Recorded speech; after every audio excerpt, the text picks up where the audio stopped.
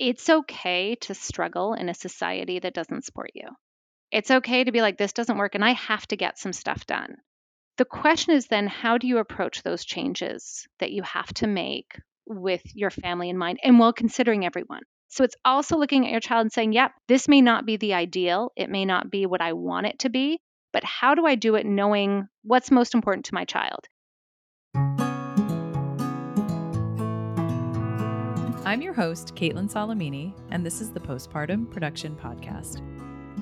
Here, we hold conversations about the intersection of caregiving, creative practice, and capitalist production, as well as what it means to be producing art while also being a parent in modern society. Find out more at www.postpartumproduction.com, where you can also sign up for our newsletter.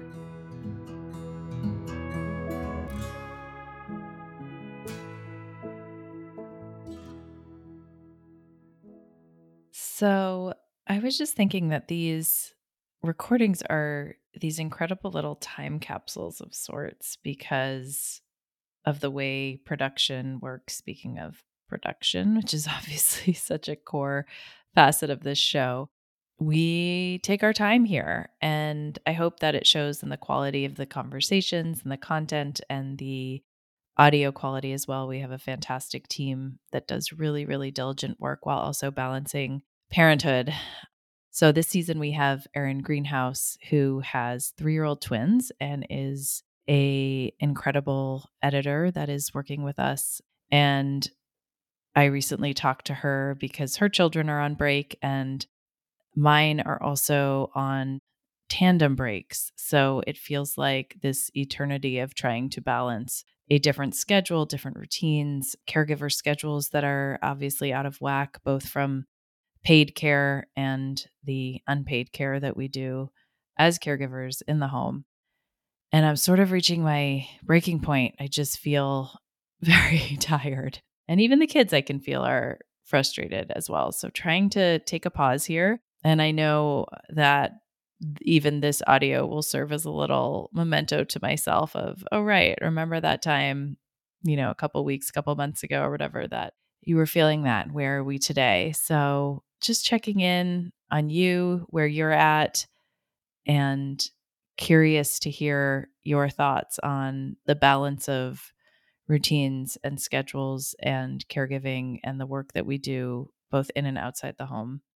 But on to much more exciting things. Today's conversation is with Tracy Cassels, the director of Evolutionary Parenting, an online resource and community she founded in 2011 after the birth of her daughter, Maddie.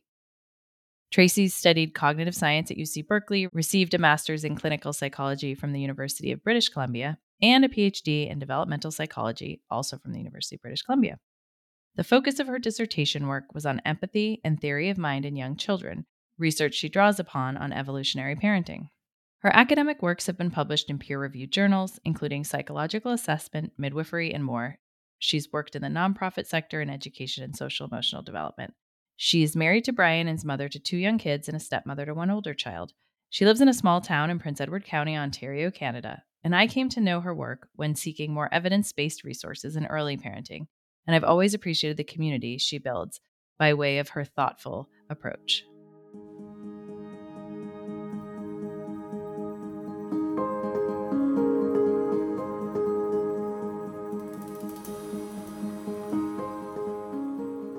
Thank you so much for connecting today. I've been following your work, I think, really since I'm trying to remember how I came across it. But after I had my first child, I think I was just really hungry for really smart and well-researched insights into the world of caregiving and what that looks like and ways in which we can unpack what we do and why we do it. And I really appreciate what you bring to the conversation because I think there's so much out there and it can feel really overwhelming. And I felt like you've provided through your website, your podcast, your community work, it always feels like it really comes from a place of a really deep and appreciated understanding. So I just want to start with that. I just want to say thank you so much. That's a lovely introduction, and I'm happy to. It's always nice to hear that someone has appreciated what you put out there. As I'm sure you know, Mhm. doing this, right? You Mhm. do stuff and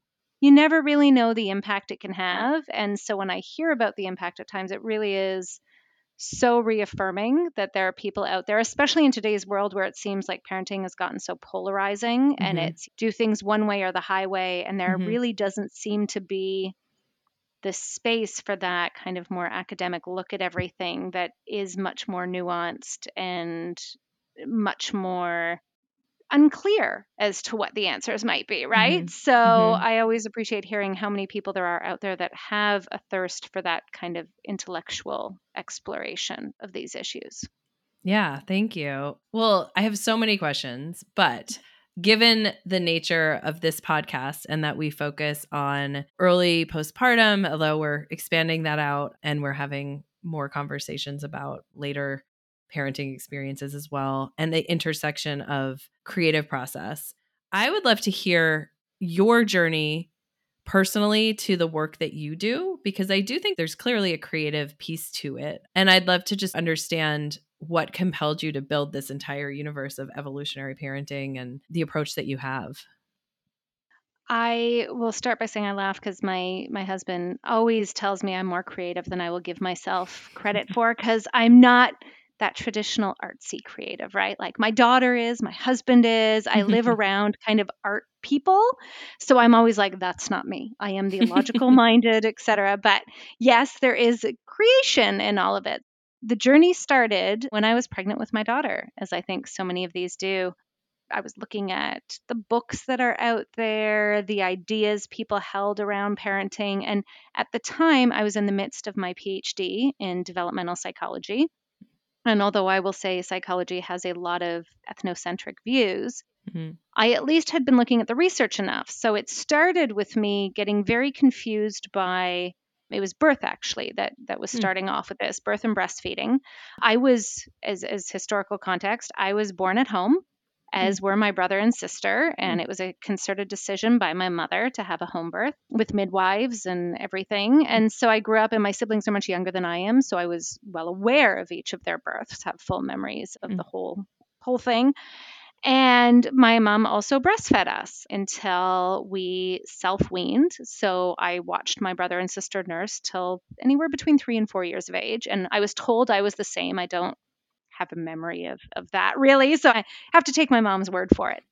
And so I was approaching from that lens. Like most of us, we go into parenting of what we've experienced, what we knew, and we kind of plan on repeating for better or for worse. That's how we mm, go into it. So I had this framework of planning. I wanted a home birth. I was going to breastfeed for as long as my kids planned to, is how my mindset went. And then you're reading the books and you're hearing the nurses when you go in for ultrasounds talking about the irresponsibility of home birth and everything and getting comments from others. And I just thought, okay, something's just not right. So I started looking more into the actual research at the time, right? Was my mm. mom some crazy hippie out there who is shooing the system and that's it?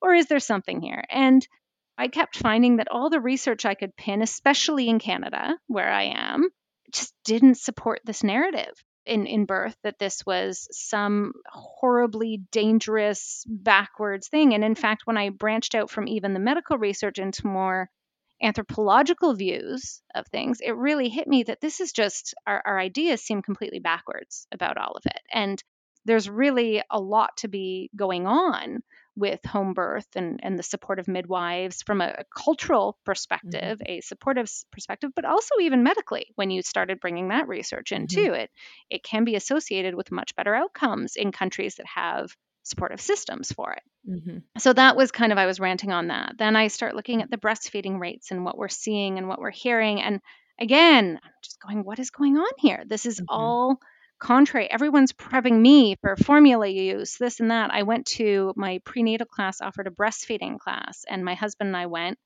And it's all these other couples. And she went around asking, how long are you going to breastfeed for? And everyone had an answer: 3 months, 6 months, 9 months, 5 months, this month. And they get to me and I'm like, as long as my kid keeps going. And people looked at me like I'd grown 5 heads right then and there. And there was just a lack of, well, what does that even mean? Kind of Mhm. thought. Like, how do you even ascertain that. So throughout all this, I was talking to my husband and I really kept digging into the research more and would start ranting to him. And I was talking about it as kind of an evolutionary parenting view. And he was the one that was just, I kind of semi joke that he got sick of being the only one I spoke to and hearing the same things over and over again. So he was the one that was like, you need to start writing this down. Like, let's just start you a blog and we'll go from there. And so we did.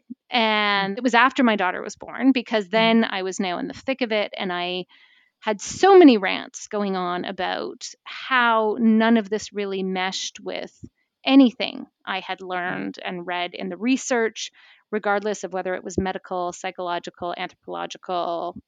So I started writing under the idea that no one would care at all what I thought. And it was probably going to be a little too academic for most people, and it was like that for a lot. And then there was one piece on actually bed sharing, because that was another thing that obviously crept up in the postpartum. I bed shared right from the start, but it was something that crept up, and I started writing on that, and suddenly there was just this influx of, I guess, most people that are out there bed sharing for whatever reason, that were reassured by some of the data that was actually out there as opposed to the fear mongering that was going on. And so it's just kind of evolved from there. It started there and has continued on. As you were talking, I was thinking that what I've always appreciated about your approach is that there's so much out there in the caregiving conversation and the parenting conversation and literature that's more mainstream, I guess, in some ways, but that really just, like you said, pits people against each other or makes people feel like whatever decision they're making for their family is the wrong decision, whatever it is, whether it's sleeping or feeding or discipline or whatever, right? And I think what I always fall back upon personally, but that I see in your work as well, is that if we can just remove ourselves in a way from the situation and look at why are we feeling this pressure, whatever it is, most likely that pressure is not coming from something that has any basis in biology or individual intuition or anything. There's some societal, cultural, structural constraint that we are up against. And we get angry at the mother who seems to be doing it the different way or the parent that's doing the different, whatever it looks like. And that anger comes out personally when I think the anger actually really needs to be structural. I mean, I've seen data, I don't know if it was in your site or elsewhere, I'm sure you've cited this somewhere, but for example, in countries where they have longer parental leave, breastfeeding rates are higher, mothers have lower rates of postpartum mood disorders. Like there's just so much more support. So when there's support, things look different. And so I think there's some of that for me where I just feel like my early anger is misdirected, and I worry I see it repeating in a lot of new mothers that I have in my circles, and it's like, can we redirect this and refocus? You are spot on. And yes, I talk about this a lot because I think it is so important for us to understand why we feel the way we do. And as you said, so much of it is driven by elements beyond our control. It's not really about individual choice. For so much of what we face as parents, there are structures that really change how we approach everything, right? There are barriers, employment, maternity leave, just even the nuclear family, right? I often say to families when I have worked with them on sleep, one of your greatest solutions comes from Meredith Small's work, who is incredible. And I think in terms of this discussion of structure, like societal structure versus biology, her book, Our Babies Ourselves, is like my go to recommendation for families when they're reading, because she really does break down what is biological and what is cultural. And so it's so important to see that. But she was talking about in a podcast once with one of her students working with the Mohawks up in upstate New York. And she was doing, I guess, a very in depth look. So she was staying up there. And one of the mothers, they lived in the traditional longhouses where you have up to, I guess it's what, 12 to 15 adults and any kids in there. And her student had, one of the families had a new baby, and saw that the way that they shared the work was that someone was almost always awake. They have a fire inside tending. And so mom would go to sleep, and if baby woke up in the middle of the night, whoever was up took the baby. Mhm. And then if they need to feed, would go get mom and feed and then go back. And this is just how it went all night.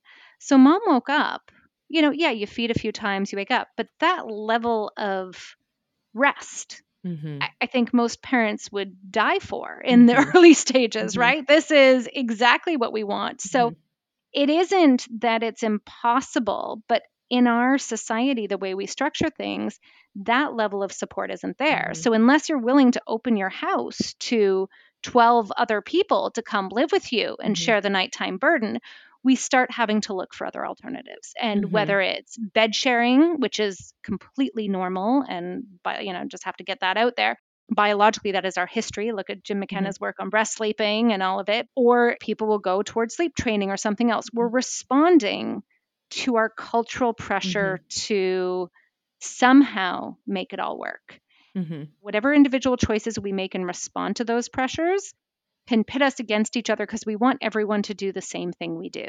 Because Mhm. we're in such a minefield of parenting, we want the support in numbers, I think is what it is, right? Mhm. And I remember hearing someone say once, and I wish I could remember who, but that parenting today in our society is so much harder than in a lot of other societies because, for good or bad, when there's really one style of parenting that everyone follows, you do it and you just go along. So, whatever it is, everyone can relate, everyone supports you, it's all there. In ours, there's so many different options. Everyone can pick. They're all in response to a society that is not supportive and Mhm. everything. But then we present all these options. And so everyone wants everyone else to pick the same things because, I mean, from an evolutionary framework, we want Mhm. to belong, right? That is Mhm. so crucial. And it's one of the things I've brought up in other talks and other courses, but you cannot ignore that need to belong with others because when we belong, we feel like they will support us through it. Now, the reality is, you could pick the same choice as 20 other people in our society and they're still not going to support you. So you're still better off picking what's best for you and your family. Mhm. But that is part of what goes through to this is that we want to belong. We have all these options. And as you said, they're all in response to just suboptimal circumstances otherwise. Mhm. And we do need to realize that. I don't know how we get everyone to quite see it and then fight the system, but I do believe that a lot of parenting choices when we're going against the grain in our society are in a sense a form of rebellion to the Mhm. structural things that Hmm. are impeding the structural barriers to parenting in a way that I think is a bit more sane for everyone.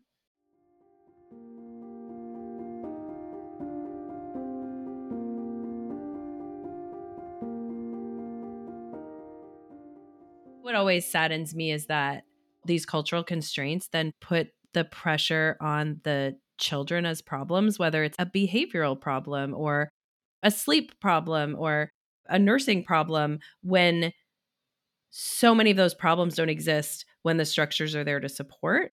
The scapegoat becomes the child or the mother. I mean, really, that's it, right? It comes the child and the Mhm. mother when the problem is neither of those. So my anger now is just at that system and also just trying to, in my personal work, like in friendships or whatever it looks like, to say, like, the way your child is behaving is normal. What's abnormal is our expectations of the child in that setting. I don't think I had that perspective earlier on, and it wasn't framework that I had, but I just wish more people could see that, because I think it would bring us together more than splitting us into these parenting wars around, oh, well, if you don't attachment parent, or if you don't breastfeed for this long, or don't do this for that long, and instead of it saying, oh, I wasn't successful at that, just even the terminology, it's like terrible binary terminology, and then this expectation of what happens as a result in terms of your child and who they become in the world. We've turned it into if you don't do XYZ, you name it, your kid's living under a bridge by the time they're Mhm. 30 with no hope of anything. I mean, the amount of times I heard that from parental choices, Mm. like the fact that I did let my children self wean. Oh my goodness, you'd think I just doomed them to a life of misery. This is exactly what you're saying. The burden falls on the mother and the child. Mhm. And that is very clearly the sign of a patriarchal culture, though, Mhm. right? That is Mhm. exactly what we do there is we look at everything that they provide and offer as invaluable. And because of that, that is what we end up fighting against, is thinking that they're the problem and that's what needs to be fixed, because goodness knows it can't possibly be that in a capitalist society the problem is with something else, like structure of work, the value that we put on caring or allowing children to develop into their own people as opposed to getting prepared for being part of another kind of societal machine. And it is so hard to get people on board, because not only because they're pitting us against each other or pitting our choices against each other, Mm. but I think what you really nailed it as is, without even trying to pit us, it's that language of being successful or what is successful. And you look at so many things we talk about with respect to children in the early years. And you're 7 years in, I'm 12 years into my individual, like my kids, but I also have my bonus son who is turning 21 this year. So I've been there since he was 3, right? And you look at all this, and I can tell you, parenting reminds me of, I think it's an old Taoist philosophy, but it could be Buddhist, and I apologize which one it is, I can't remember.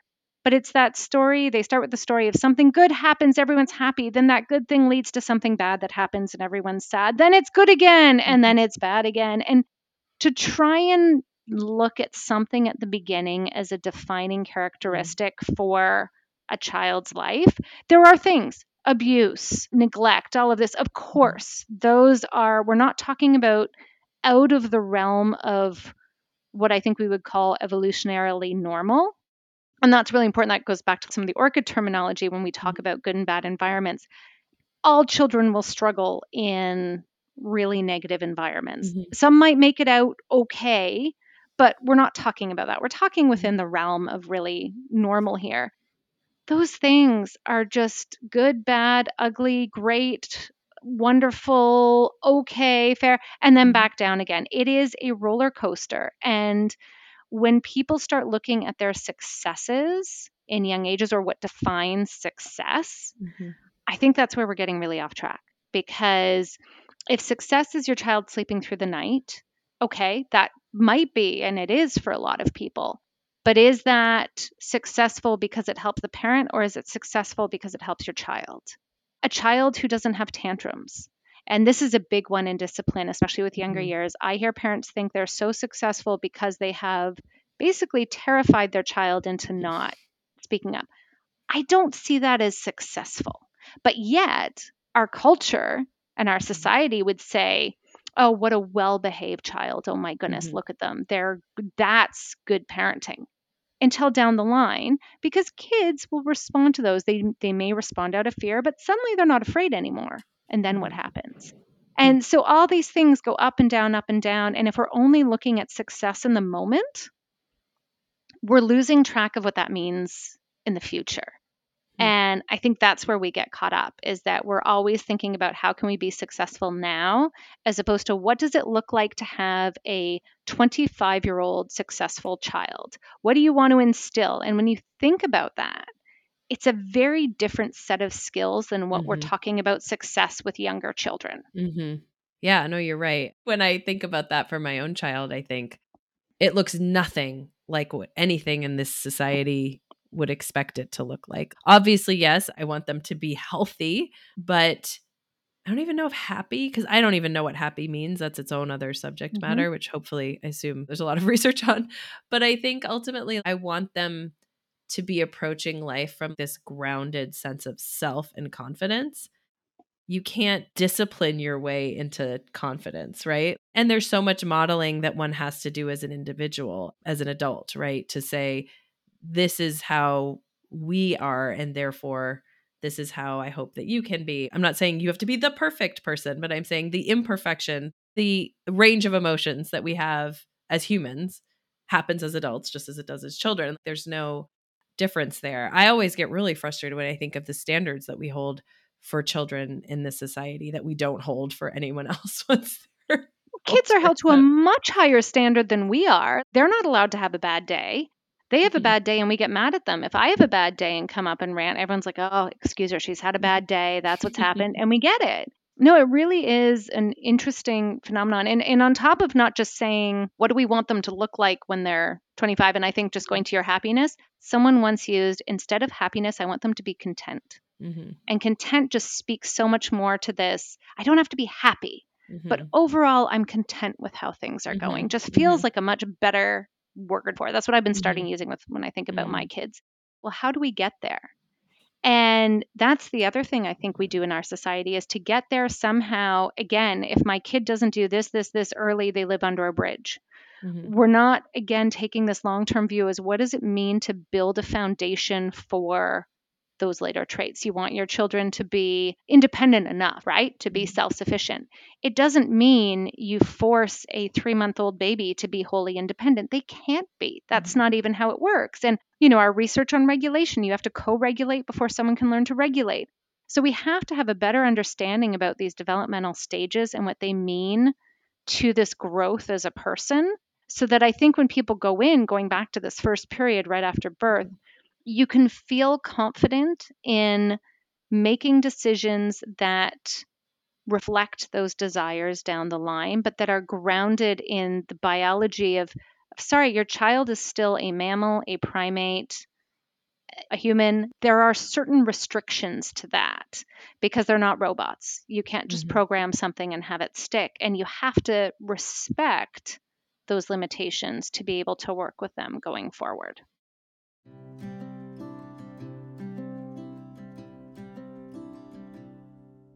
This actually came up in a conversation recently with a friend, which was, let's say you come to pregnancy and postpartum as someone who has mental health challenges there, that I need to sleep. And I know that infants don't sleep biologically. I know that. How do you build that support for yourself and the infant at the same time when the system isn't built for that, when maybe you can't afford it? What would you say from your perspective? Because I think that there are a lot of, especially people who are creative, are trying to balance so many demands on their work and their time. How do you live in that realistically? Let me first say two things. One is that one of the things I always talk to families about is it's okay to struggle in a society that doesn't support you.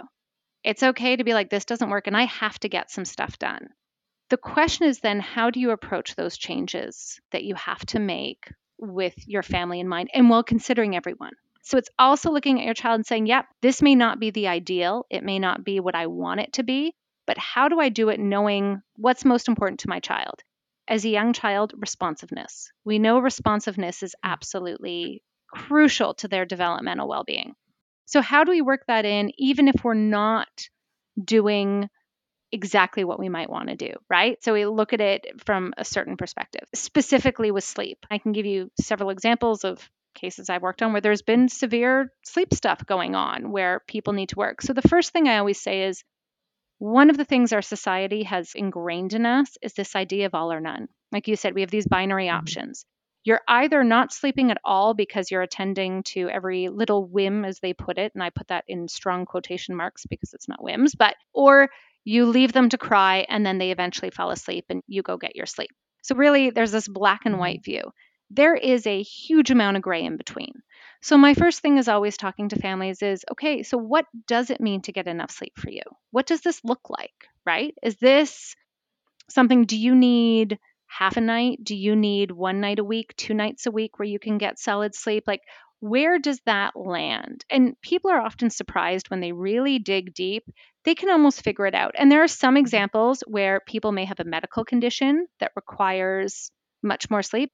But I can tell you, I've worked with families where mom has had epilepsy, that sleep is a massive issue, still managed to be responsive. There was certain changes that had to make and certain supports that luckily even within a family need to be made, but at no point did it totally contraindicate any level of responsiveness, right? That was not there. But you start to look at what is it that I need? And when you start to hone in on what you need through a grayish lens as opposed to the black and white, you can start to see how things work. So some families I know do, mom takes 1 or 2 nights a week and sleeps alone in another spot and gets fully caught up while someone else attends to the baby. And now that assumes a 2-parent household, which is not always the case for everyone, right? But if you do have that, some will sleep in the day or take breaks during the day to nap if there are people that can nap well, and rely upon friends or extended family, say on weekends, where they can say, okay, you're going to come over at 7 a.m. Kids tend to do better once they're awake with other people, which also then facilitates a bit more. And they will sleep in for 3-4 hours and feel like they're catching up doing that multiple times during the week. And then they feel like they're on there. Some have decided, forget it, dishes, all that, we'll handle another time. I don't care if I run the dishwasher 5 times in a row. I'm going to bed at 7 o'clock with my kid, right? When it comes to sleep, one of the oddest things we have in our society that really counters for people is that we think babies need to go to bed really early, and then we stay awake separate from them. And yet, from a biological perspective, a lot of other cultures, I want to say most, but I can't quantify it, so I won't quite go there, but babies go to sleep with their parents, right? Bedtime is later. And there's really good biological reasons for that, is that at the beginning of the night, that is some of our deepest sleep, even for babies. And when we go to bed after that period, they're in their deepest stage. We don't get that deep sleep. We then go to bed later, and we're now trying to get that deep stage sleep when babies are waking more regularly because they've moved into those lighter stages of sleep. So we're not only harming our own sleep, but we're making that mismatch even greater than it needs to be. And so when we start looking at sleep from this perspective, you can start to see a lot of little things that I find people can make. And usually with enough smaller changes, the families I've worked with have felt like, okay, we're actually in a good state now. It's getting there. And doing it single parenting, a still 2-parent household, but without other support. The hardest, I will say, has always been for me families in the US where you're back at full-time work at 6 weeks of postpartum. And that is just horrifying to most of the rest of the world, I'll be quite honest. That is something that we just cannot quite fathom and grasp because that's inhumane in my perspective. There's the needs of a child. And someone once put it really well, is that our babies, because I'm really talking about babies here, we talk about their resilience and everything, but what about us? We're the grown-ups in the situation. At some point, the reason I say look at that gray is that we have to show some resilience ourselves to things if we want to. Again, when we look going forward to what do we want for our kids, if responsiveness is key to so much of it, right? Like responsiveness is the bedrock for attachment and everything, then we need to be able to do it. And for some people, it means I've had families that planned on separate rooms sleeping with their baby that found, you know what, we're bed sharing because I get more sleep, or we're co-sleeping in the same room because I get more sleep. So there's all these things that you can look at one-on-one, and it's hard because there isn't one prescriptive answer. It's what works for a family. And I always have to look and say, okay, how do we look at the biology of what kids need and everyone needs? And then how do we modify that to work best within a given situation? And that's probably the hardest work. And I always remind families it's okay to not be able to do that yourself. And we have to give ourselves that grace for not being able to have the answer to every solution, that sometimes we do need to look outside and talk to people because, again, unsupportive society, you cannot do it all and have every answer on the ready. Yeah, as you're talking, I was thinking about, I mean, I know, and I've mentioned this on this podcast, that my personal experience of parenting has been so informed by the support that I've been privileged to have. And my guest thankfully reminded me that it is not a privilege. If we call it a privilege, then we're saying that's something that is only afforded to the few and it should be afforded to everyone. And that is 100% true. And in fact, as you were talking about non-American perspectives on our family leave, I had a lot of conversations, even with our social media manager on the show, who is in the UK. Her face when she found out that we have no federal leave for caregivers. I would say, I don't want to say that the US, all their woes are caused by a lack of parental leave, because goodness knows I live in Canada. We have horrible racism, especially towards Indigenous populations. There are elements that don't all line up. But I think where we do start to see a lot of that shift is this combination of the leave. But what really goes into it is that supportive society, Right. that values children, parents, etc., that kind of view it that circular view of if you put a child in the middle and the parents and family around and then others around it sense, and you keep going out in the circle, everyone's looking out for who's internal. Mm-hmm. And we don't have that in a lot of societies. Even if we offer leave, it's still a very solitary, your unit is your child and the parents around it, and then really maybe some social safety nets that go around, but there isn't this extended view of support.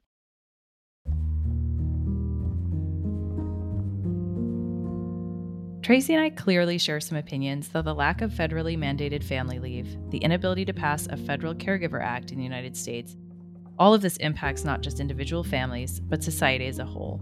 Without the support in these integral early stages, how are children to receive the responsive care needed to grow and to secure individuals? And how are parents to also receive enough support to be mentally and physically healthy in these challenging moments of transition? There is research on the nuclear family, and it's really fascinating. So people have written up, and also just opinion pieces on it that have come up from scholars that are opining on what might have gone wrong. But if you do think about what you said, is so you take away the nuclear family and you go back to larger groups, say even just the extended families that used to live together. You now have, okay, grandparents supporting parents, sometimes aunts and uncles that are supporting, which means that as, say, breadwinners at a certain period, parents get to focus on work, children get exposure to a variety of perspectives and views, because we know intergenerationally, even what our parents, experience, their stories, their everything are different. So our kids actually broaden their horizon and how they think about the world from having others sharing.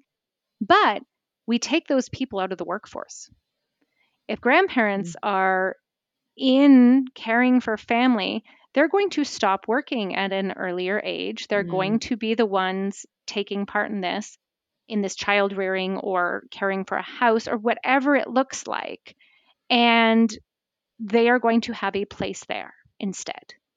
A capitalist model, what happens is they're working till their death. We're now utilizing systems that we're paying someone to make money off daycare, et cetera, and for-profit old age homes, elder care that go in, because we're now losing it on both ends, right? We're actually harming on both sides, our elders and our children, because we're not valuing how they go together, right? So when we see even cultures where they have, I'm thinking a lot of Scandinavian countries, and there's other socioeconomic arguments for this. It's not as clear as this, but the value they place on people means children can stay home with their parents up to a certain point. Parents can get up to 3 years off work and guaranteed their job, and along with payments if they don't send their child to a state daycare. And I hate saying state because it sounds like something run by the mafia or something, but it's not. They're very wonderful. They're better daycares than anything we have in North America. But if they don't, parents can get a stipend for taking care of their own child's early education. So they're actually valuing that contribution that the parent plays as well.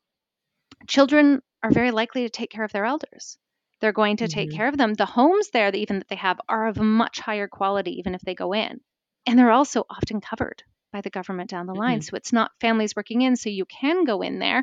They were also some of the first to integrate daycares that they do run into old age homes, where you're now seeing a lot more of that blending. So the kids go in and play with the elderly. Everyone wins. There's just this view as to how do we make the experience better for everyone, even within kind of a capitalist work, because they value everyone. And that's what we're missing, I think, in ours, is we just don't value. It is about contributing in this economic model. So therefore we can disperse of those who don't contribute, which are children and the elderly. Okay. Given all of these structural constraints we're talking about and all of the nuance that you've introduced in this conversation so far, let's take a hypothetical. I'm a studio artist. I have worked up until my time of becoming a parent in creative work. I likely don't get paid a lot for it. It's my life's passion and livelihood. And I feel like it does have value in the world. Now I'm dealing with all of these things, right? I'm a new parent. How do I continue to privilege that? And what does that look like to you? Because I know you work with a lot of parents, have a variety of professional roles and interests.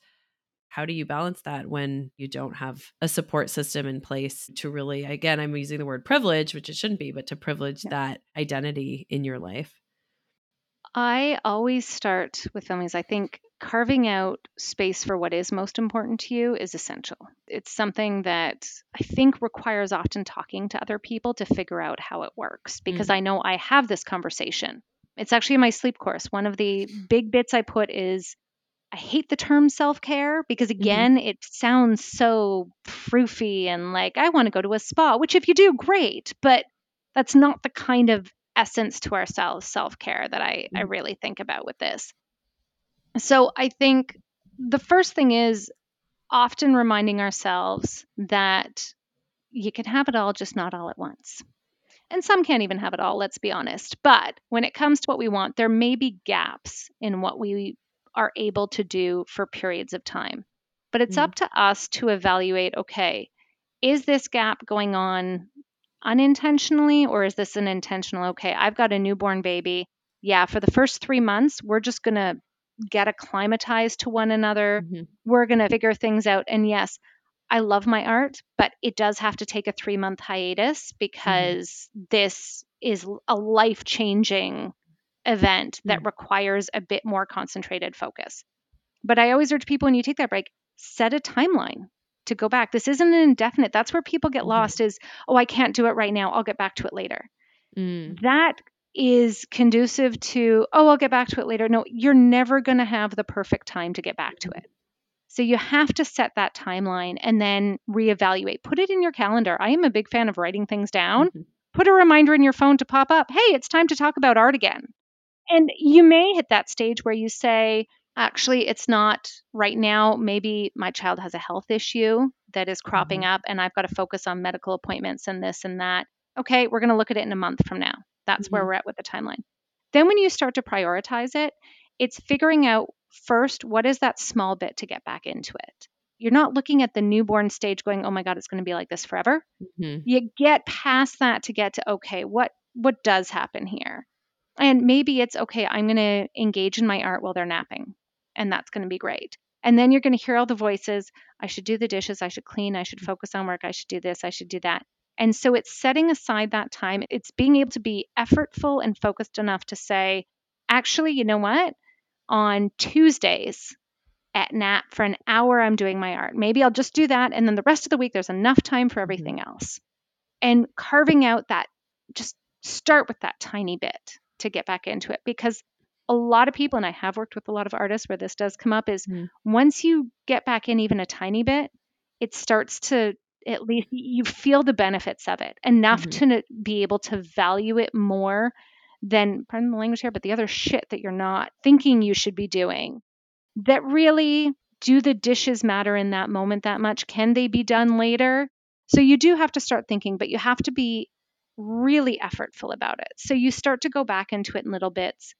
And then eventually, hopefully, when you have support, and again, this all requires support, which is why support should not be nothing, but it doesn't need to be a partner. You can do it solo if you have friends, aunts, uncles, grandparents. You can live away from everyone. If you have a good friend that's willing to help out as well, brilliant.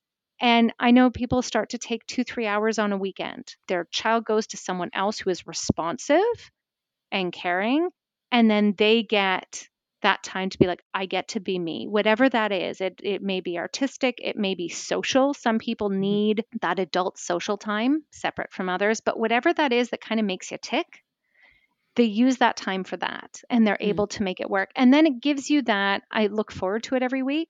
So and you start to make it part of a routine, right? I always find, as hard as it is with kids, but the more structured you make that time, the easier it is to keep it, thereby the harder it is to break it. And so you really focus on how you make sure you get that every week. And during the week, it gives you something to look forward to as you're heading to it. And then as your kids get older and as life changes, there's more time. Sometimes there'll be bouts of no time. And if you find that it's heading again to a time of it's getting harder and harder to do, I always recommend a concerted break of, okay, this isn't working right now because of X, Y, and Z. We're going to call it for this month, but I'm revisiting at the end of that month. So you get to give your brain that time to focus on whatever is impeding on it naturally. And by being aware of that and focusing on it, you're able to then avoid the pitfalls of it becoming an indefinite loss, right? That you really feel like you're losing yourself.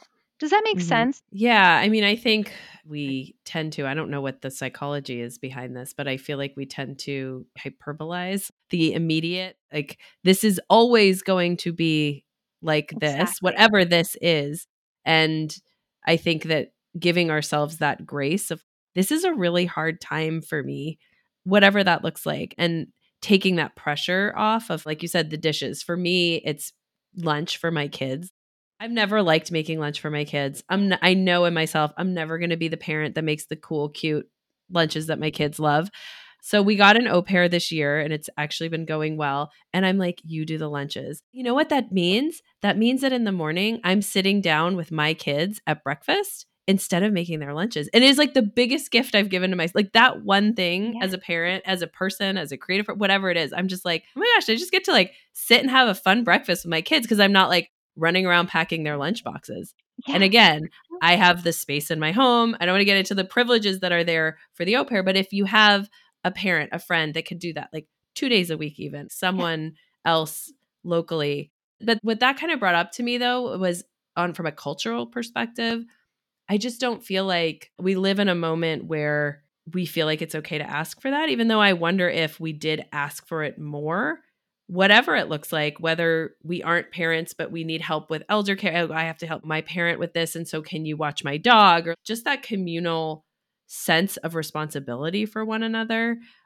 I'm wondering if because we're not asking or are we expecting that I don't know. I could go on like a separate diatribe on this, but I'm curious. I do feel like it's integral to what we're talking about here. It's so integral because it is hard. It's hard to ask people in a culture where everyone's overburdened and stressed out and feeling the crunch of everything. I think the best I've heard, and I actually don't know all the research, but well, there is a lot of research on helping others, and that's Mm-hmm. Dr. Lara Aknin is wonderful looking at that. We did our PhDs together, and she does a lot of work on what makes us happy, and it's often generosity that goes into helping. So you can pitch it that way of I'm going to make you happier by offering you this. But someone might not listen.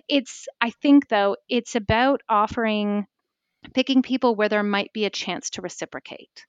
So when you pick a mom, say it's another mom saying, "Can you take my kids?" or you pick a dog lover. Would you watch my dog for a little bit and maybe I'll take yours another, you know what I mean, another day? So I think a lot of people find if they can find something that works because it also then no one feels like they're being taken advantage of.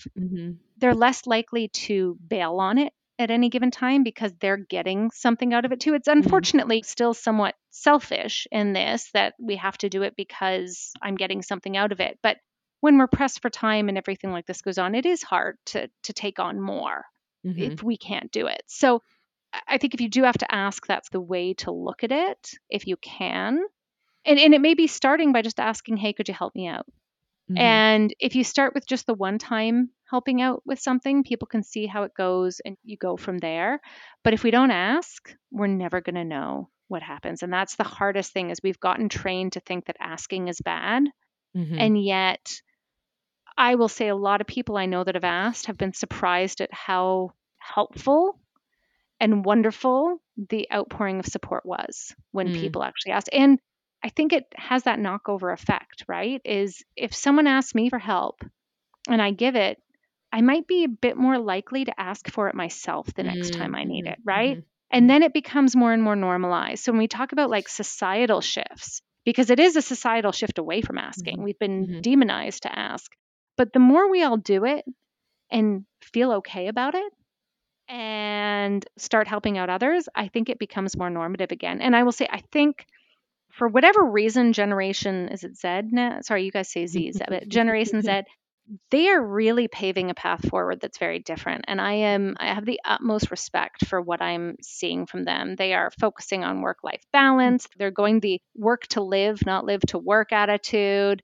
They seem much more focused on supporting one another. So I think we hit a tipping point where we went so far in one direction that we now have a generation saying, forget this. This is not the way to live. I do not want to be a part of it. And I am excited to see how that continues forward because I mean, goodness knows corporations are seeing the difference in terms Mhm. of people no longer accepting crazy work hours or worse work conditions. They're figuring it out on their own.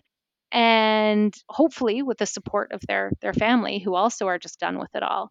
So I think that's the best way to start is to just Mhm. ask. And if you can, I always say, if you're able to offer someone help with something without them even asking, or just saying, if you see a new mom saying, oh, if you ever need me to come over and, bring a meal or fold laundry for half an hour for a visit, if you go to visit a new mom with a baby, offer to fold a little laundry.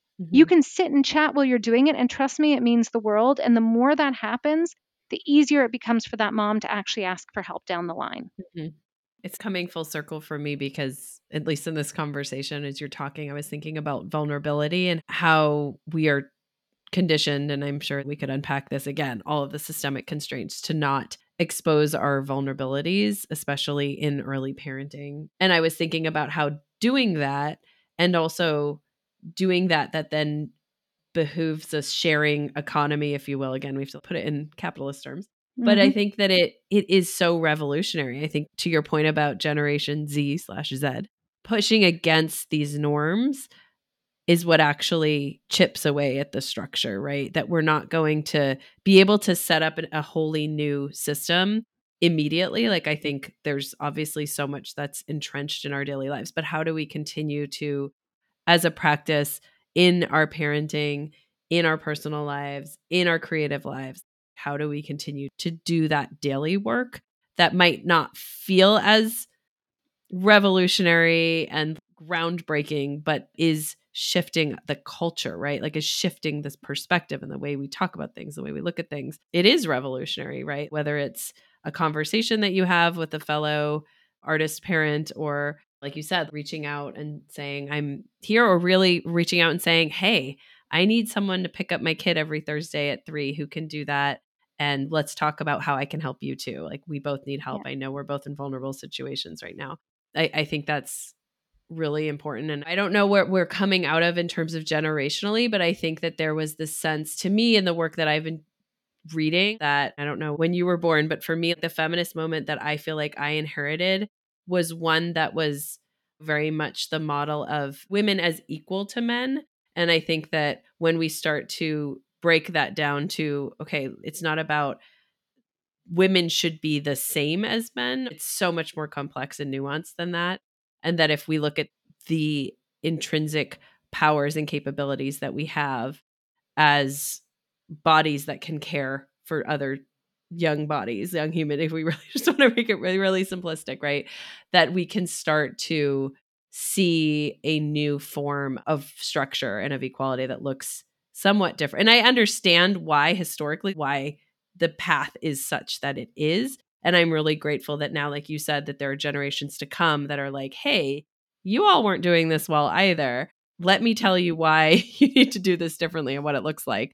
And I think that, yeah, we're really lucky that that is hopefully the way that we can progress as a civilization, as humans. I know that you've looked at the long, Yeah. long span of things. So to that end, this is like a big, big picture question, but where we are now in humanity, like having this sense of this evolutionary practice, what is your takeaway? I actually gave a talk at a conference on this very issue. We're playing on the men's playground. We need to break down the entire playground and build something new. It's Mhm. not about letting us out there. But evolutionarily, it's fascinating because we're so far away from where we started. So there's great work from Katie Hind and colleagues on how did we get where we are? And how did humans kind of thrive, right? To the point where we Mhm. got away from little tribal groups and we Mhm. actually created societies and everything. How do we get there? And the best evidence looking back, because obviously we aren't there back, we can't go back. So the best evidence is that we had cooperative structures of predominantly women helping women. And that has allowed this society that we have to come into existence because women worked cooperatively in groups to share childcare, to share not chores because they were survival, but all the work that was done was shared. And that enabled us to get where we are. And now we're moving far away from that. It's like we got Mhm. up to a point, everyone forgot that's what happened. Capitalism, patriarchy, etc., took over. And now we're separating people from that. We're becoming that independent and moving away. And we see the younger generation changing it. But I hope it changes back towards that idea of, no, we have to get back towards that working together, that this idea of independence being the crucial piece to everything doesn't actually fit with our world and how we thrive. And so it's a really complex and interesting, fascinating topic to go through, but I just don't know. I would love to predict what the future brings. I love thinking that the younger generation is going to be better at this. Generation Z is there at the right time to say, we've seen the burnout, we've seen the mental struggles that everyone faces, we've seen the health effects and heart attacks and this and that, the cancer rates going up, everything. This can't be the best there is. And that is, I think, hopefully where we start to shift towards a bit more of this supportive environment, and why, as you said, parenting is such a crucial place to start. And how we parent our kids can be an act of rebellion when we are going against a society that has put all the barriers in our way to the best of our capacity. Or it can be an act of acquiescence if we decide that, okay, I'm going to let society tell me what to do, even if it counters what I feel is best myself. Because I know people, they can't do all that they want, but they find their own way to make these little things work for them, whatever changes they need to make. And that is a huge act of rebellion that I think will result in our society, hopefully, getting back on track. As you heard, Tracy Cassels' work is able to take the long and wider view, one that's often critical to removing the individual onus we feel as caregivers, and helps to redirect our gaze on the systemic challenges, whether due to patriarchal culture, the need for revised political legislation, or the overarching cultural shifts when it comes to examining the pressures nuclear families face under capitalism. You can find more links to her work and the books and authors that she mentions in our show notes, and we always welcome your questions and comments. Please shoot us a note to hello@postpartumproduction.com, where we always welcome your feedback, your suggestions, or questions, or even just how a particular episode hit you on a particular day. Thanks so much for listening.